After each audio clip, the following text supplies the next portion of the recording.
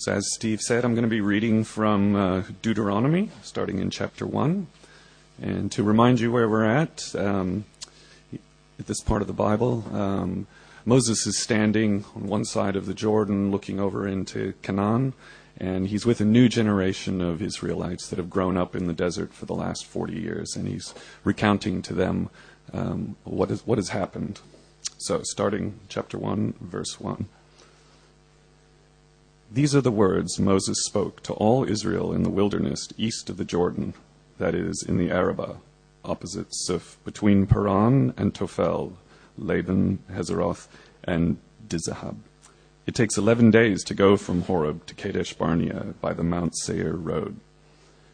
In the 40th year, on the first day of the 11th month, Moses proclaimed to the Israelites all that the Lord had commanded him concerning them. This was after he had defeated Sihon, king of the Amorites, who reigned in Heshbon at Edrei, had defeated Og, king of Bashan, who reigned in Ashtaroth.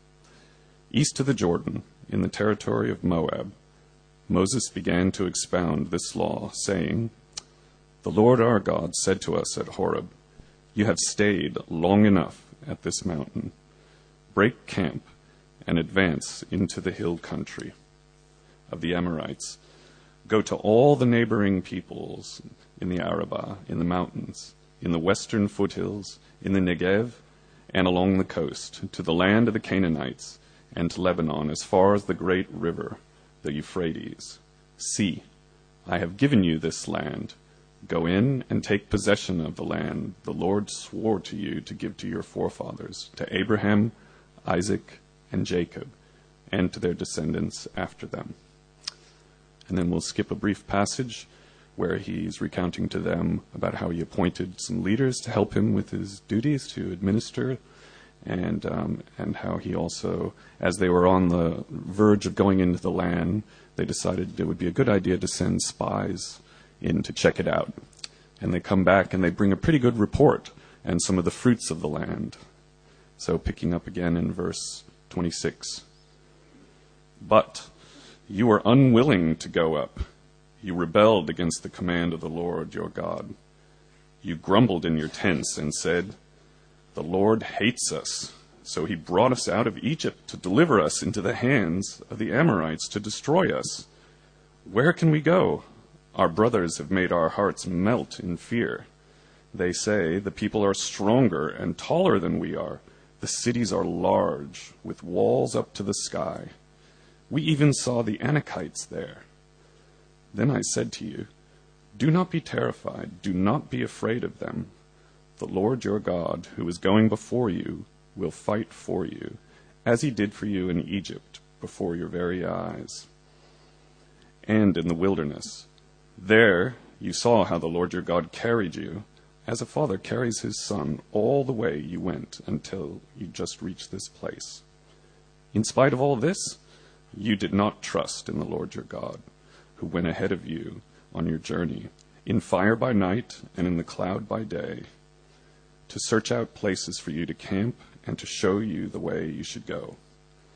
When the Lord heard what you said, he was angry and solemnly swore, no one from this evil generation shall see the good land I swore to give to your ancestors, except Caleb, son of Jephunneh. He will see it, and I will give him and his descendants the land he set his feet on, because he followed the Lord wholeheartedly. Because of you, the Lord became angry with me also, and said, you shall not enter it either. But your assistant, Joshua, son of Nun, will enter it. Encourage him, because he will lead Israel to inherit it. And the little ones that you said would be taken captive, your children who do not yet know good from bad, they will enter the land.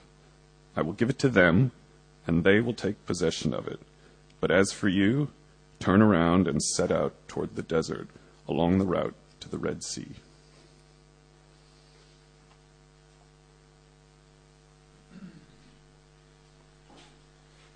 Thanks, Chris, and thanks for the reminder of the context. Keep those words that were read in mind, because as we work through or look across 4 chapters, I won't reread chunks of that, so just remember it. Let's pray together. Heavenly Father, we ask that as we look at your word, please help us to hear. Lord, please, more importantly, help us to obey. Please help us to trust you enough to do what you say. And we pray in Jesus' name. Amen. Once when I was quite young, I had a hammer fall on my head. It explains a lot, I know. The reason it happened was because I didn't trust my brother enough to do exactly what he said. So he was up in the cubby house tree at the top, and I was underneath the cubby house tree. And my brother said very clearly, Stephen, get out of the way. And I questioned. Instead of obeying immediately, I questioned. I said, why? Donk. Self-explanatory, I guess. And the hammer on the head, it could explain the loss of hair too, I think. But then when you meet Michael, you'd think, what fell on his head? I don't know. Have you ever been slow to obey? You know, you question the instructions given. If you can't trust someone, you're not going to do what they say. You're going to find every reason not to do what they say. But there's other people who you would trust with your life. And when they ask you to do something, then you will obey and you'll ask questions later. You'll do immediately what they want and get the clarification later because you will trust them with your life. As you're looking at this part of the Bible, we're being urged to trust God like that. The more you get to know God, the more you know that you can trust God with your life. God's 100% sovereign. He's 100% reliable and faithful. So when God calls us to obey, we should just obey. No questions asked. The book of Deuteronomy calls for love and obedience towards God. And so as we open the book of Deuteronomy, what we're looking at Moses telling the Israelites to learn from their parents' mistakes. Don't follow in their mistakes. So the previous generation, they failed to obey God, and Moses says, don't do what your parents did. Deuteronomy is a record of Moses' last words, but God's word through Moses. Moses' last words to the nation of Israel. God's final words through Moses. And it opens with a challenge to learn from the mistakes of their parents. The context of Deuteronomy, as Chris pointed out, is Moses speaking to his people at the end of 40 years of punishment in the desert, 40 years of wandering around in the desert. If you wind the clock back and look back over the bits that were read just then, if you wind it back even further, God used Moses as the means to bring his people out of slavery in Egypt. He gathered them around Mount Sinai, and at Mount Sinai he told them exactly how he wanted them to live as his people. Meanwhile, while Moses is up the mountain, the people built a golden calf. God threatened to wipe the people out. Moses pleaded that God wouldn't do that, and God relented. God continued to give them his laws and his instructions, and then he led them through the desert to the southwest tip of the land of Canaan, this land that he'd promised them. But again, when they get there, they failed to obey, just like they did at the mountain. They didn't trust God enough to go into the land. So in Deuteronomy, it's 40 years since that day that they failed to go into the land. 40 years since they disobeyed. 40 years since Israel stood on the border of Canaan and sent their spies in to check out the land. They sent in 12 spies, and the spies came back, and all of them, without fail, said it is an amazing place, a land that's plentiful, desirable, flowing with milk and honey. But 10 of the 12 spies were scared. They were scared of the fortification in the cities in the land, and they were scared because there were giants there, the people of Anak, the Anakites, big, scary, giant people.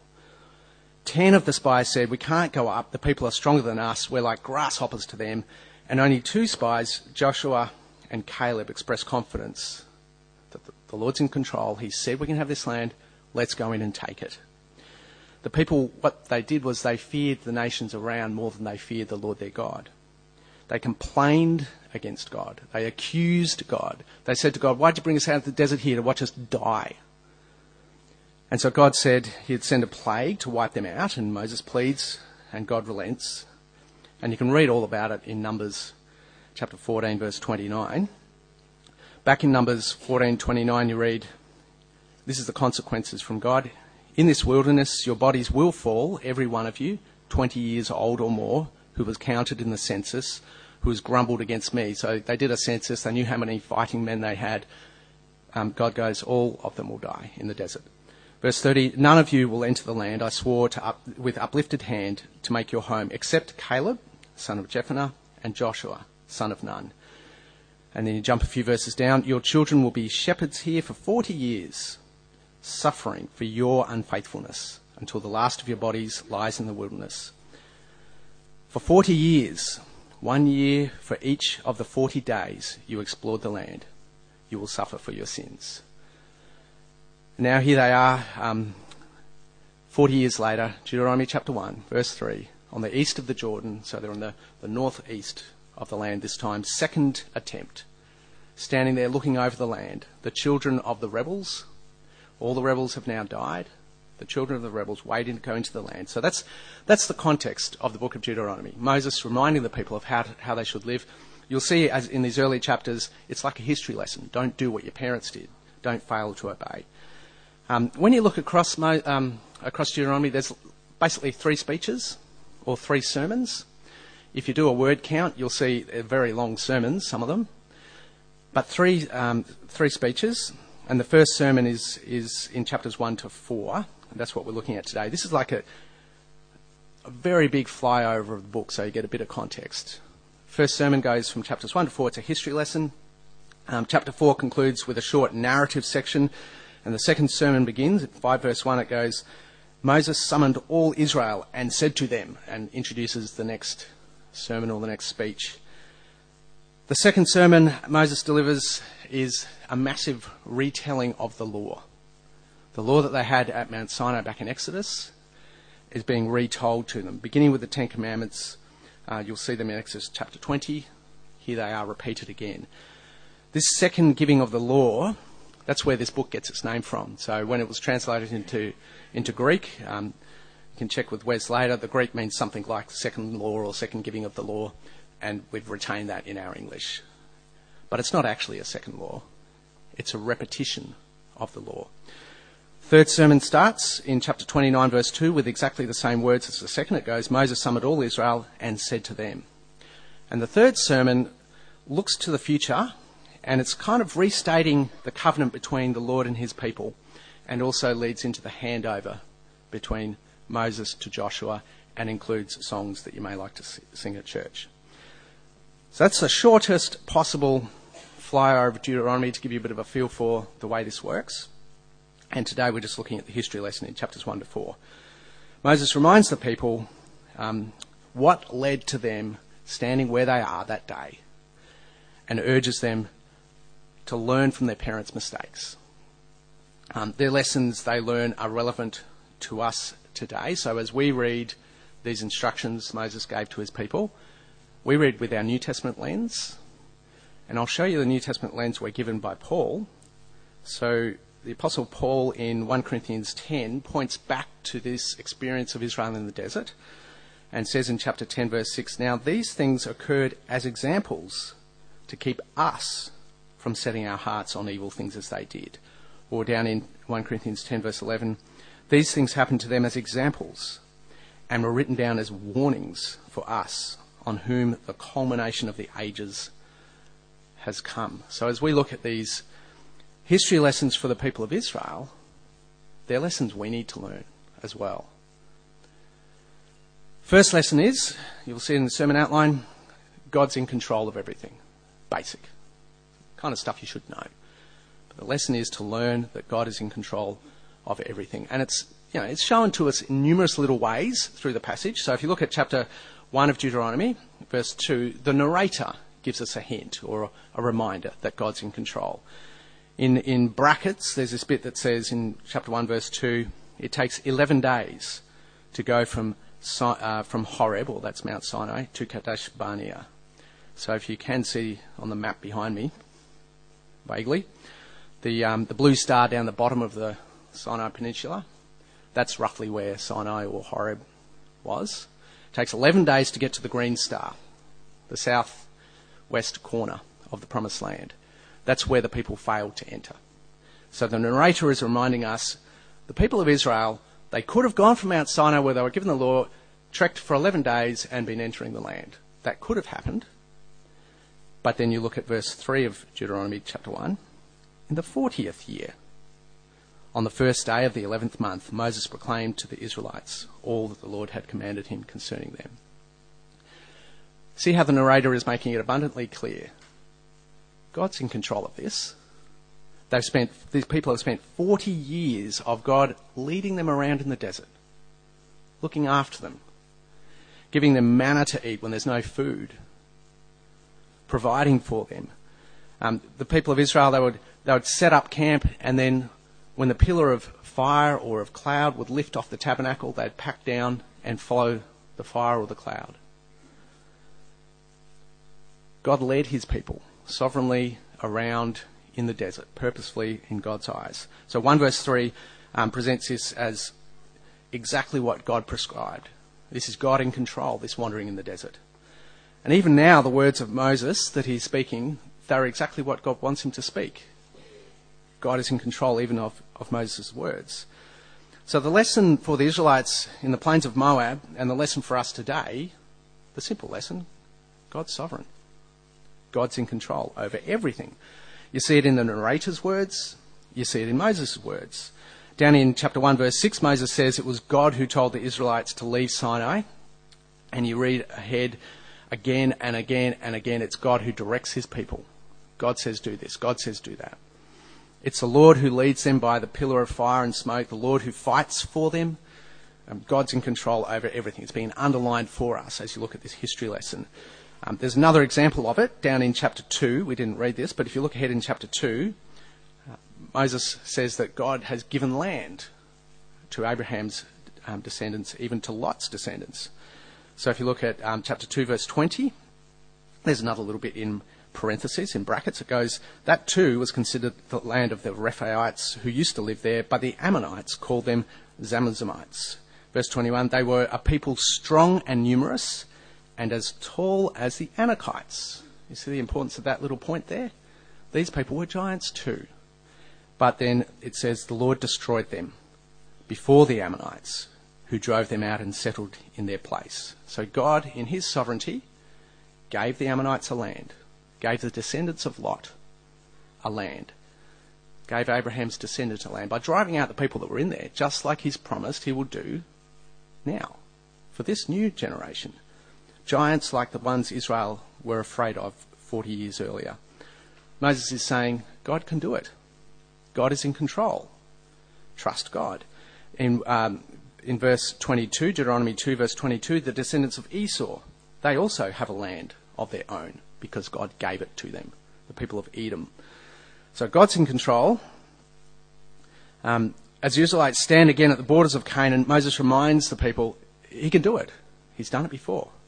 The Israelites time and time and time again managed to ignore, managed to forget, managed to disregard the fact that God is in control over everything. And I keep saying it's a simple lesson, but why do we struggle to trust that God is in control? Because we do. We tend to live like we're in control of what's happening around us. We get everything in our own hands rather than trust that actually God's in control.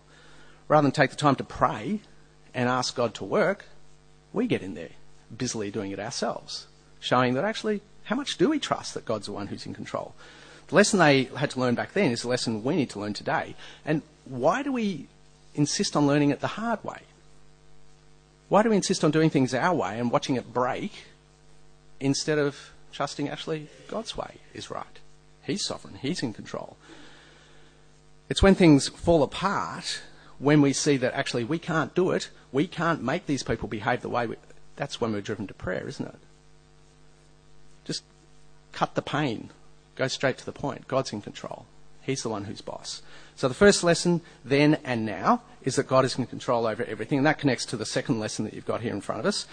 The second lesson is God is faithful to his promises. So the people of Israel, they're descendants of Jacob, whose name got changed to Israel. Jacob was the son of Isaac. Isaac was the son of Abraham. And then if you dig back into Genesis, you'll see the promises that God made to Abraham. So God singled out Abraham. He instructed him to leave the land of Haran and go to the land he will show, that God wants him to have. And God promised Abraham that he would make Abraham into a great nation of people, that he'd give him a land, and that he would bless all the nations through Abraham. This promise of God's people in God's place, under God's rule, in a way that is a blessing to all other nations.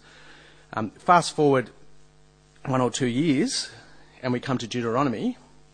Abraham's long dead, but this is his descendants. And when you look at chapter 1, verse 20, there's echoes of Genesis in these words.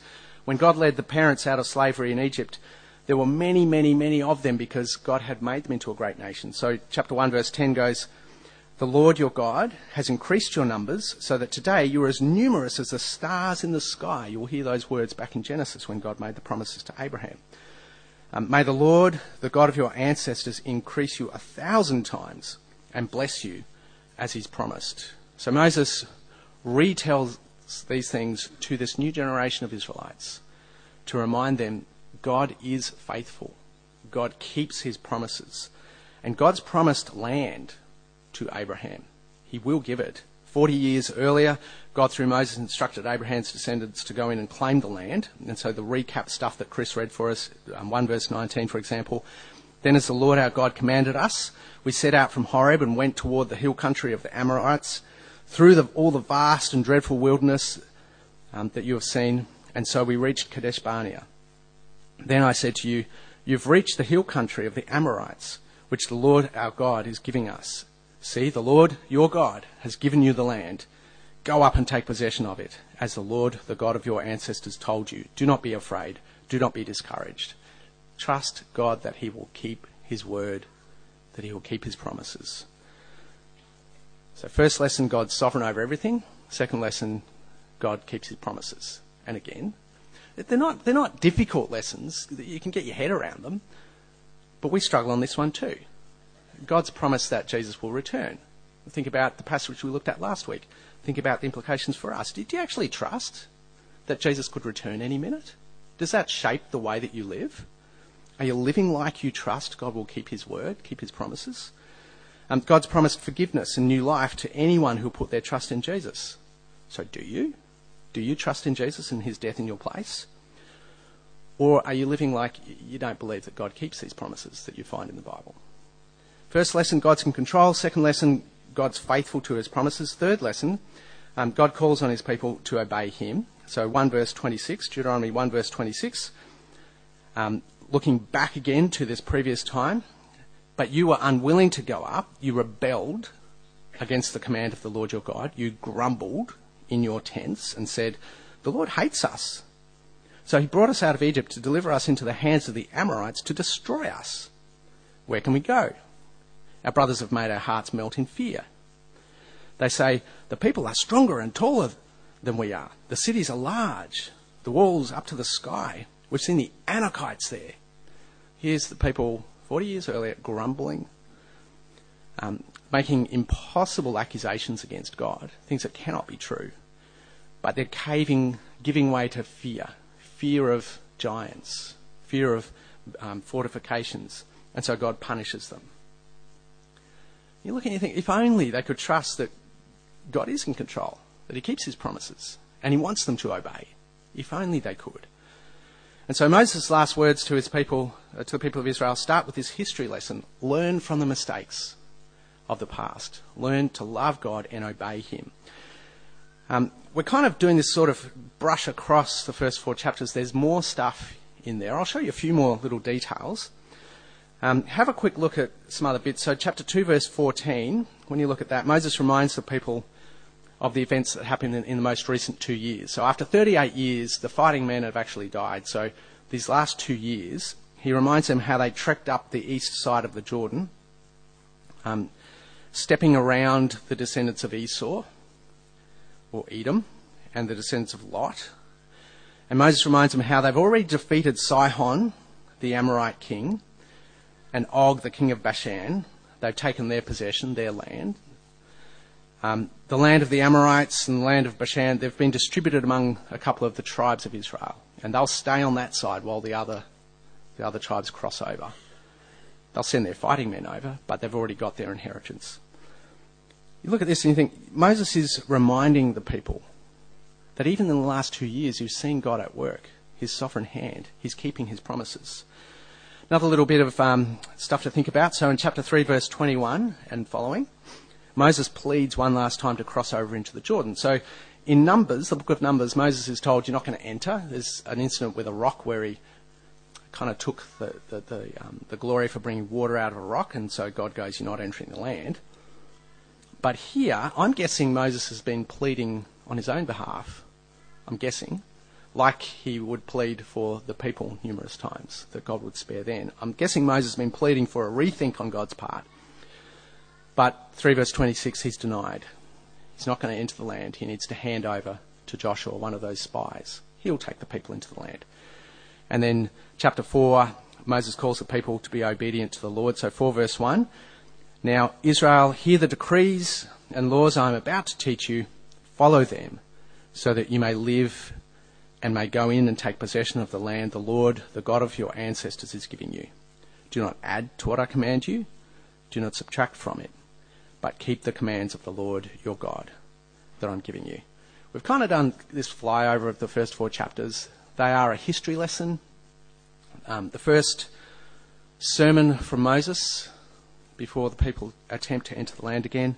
Moses tells the people gathered on the plains of Moab to learn from the mistakes of their parents, to learn to be obedient to God, because God's in control and he keeps his promises and he wants them to obey. We look at this as New Testament Christians. Has anything changed for us? You wind the clock forward a few thousand years. Anything changed for us? God hasn't changed. Same God. The God we serve is the same God in control of everything, who keeps his word and wants us to obey. So God hasn't changed. The people haven't changed. People today are as rebellious as the people back then. Something that has changed is Jesus has come. That's a fairly big change. Jesus became one of us, became a man. Jesus never grumbled like the people of Israel in the desert. He never complained, never failed to trust God the Father. In fact, when you look at the way Jesus was tempted, if you look into Matthew 4 or to Luke 4 in the Gospels, when Jesus is tempted by Satan, he bounces backwards from Deuteronomy to Satan. Through Jesus' death in our place, we stand before God forgiven. And through Jesus' continued work in us by his Spirit, we can be obedient to God. But you get to see more of that as you work your way deeper into Deuteronomy. Our New Testament perspective shows us that God's promises to Abraham, they are fully fulfilled in the work of Jesus. As a way of kind of closing off this first sermon, I haven't got the passages on the screen because it's good to look at them. Jump ahead to Hebrews. So go to a book in the New Testament towards the back, Hebrews chapter 3. As the people are preparing to enter into the land of Canaan, they're preparing to enter and to have rest in the land. That's the kind of the picture. And so in Hebrews chapter 3, partway through verse 7, the writer of the Hebrews, he's quoting Psalm 95. He says, today, if you Christians today, if you hear his voice, God's voice, do not harden your hearts as you did in the rebellion during the time of testing in the wilderness. He's kind of the psalmist is writing us into that experience in the wilderness. If God speaks to you today, don't harden your hearts like they did. Verse 9, where your ancestors tested and tried me, though for 40 years they saw what I did. That's why I was angry with that generation. I said, their hearts are always going astray, and they've not known my ways. So I declared on oath in my anger, they shall never enter my rest. Then you turn to chapter 4 of Hebrews, and the writer of the Hebrews assumes that even when Joshua brought the people into the land of Canaan, so you've got to read ahead from Deuteronomy into Joshua, even when Joshua brought the people into the land of Canaan, God's promises weren't yet fully fulfilled.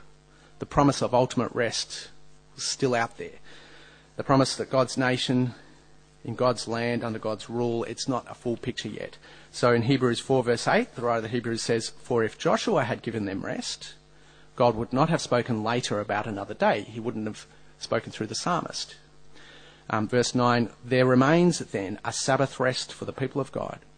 For anyone who enters God's rest also rests from their works, just as God did from his. Let us, therefore, make every effort to enter that rest, so that no one will perish by following the example of their example of disobedience. You look at that, you let it sink in. Let's learn the lessons from these people who have gone before us. Let's learn the same lesson now that the people of Israel needed to learn in the lands of Moab. Let's learn to obey God, to trust that he is completely in control, to trust that he keeps his word and he wants us to obey. The writer of the Hebrews says in 4 verse 14, therefore, since we have a great high priest who has ascended into heaven, Jesus the Son of God, let us hold firmly to the faith we profess. We look to Jesus as the one who's dealt with our sin. We look to Jesus as the one who's our priest interceding for us. And we look to Jesus who is the one who's gone before us, enjoying the resurrection like we hope to as well. Let's trust Jesus and obey God in every way. As we keep working our way through Deuteronomy and as it continues to unfold, this is the first sermon that sets the tone. Let's learn from the mistakes of those who have gone before us. How about I pray for us? Heavenly Father, we thank you that you have given us your word, even this part of Deuteronomy, preserved for us, the words Moses spoke to the people of Israel. Lord, please help us to trust that you are in control. Please forgive us when we pretend that we are. Lord, please help us to trust that you are faithful to your promises. And please forgive us for when we doubt. And Lord, please help us to be obedient to you in every way. And Father, forgive us for when we fail through Jesus' death in our place. We pray in Jesus' name. Amen.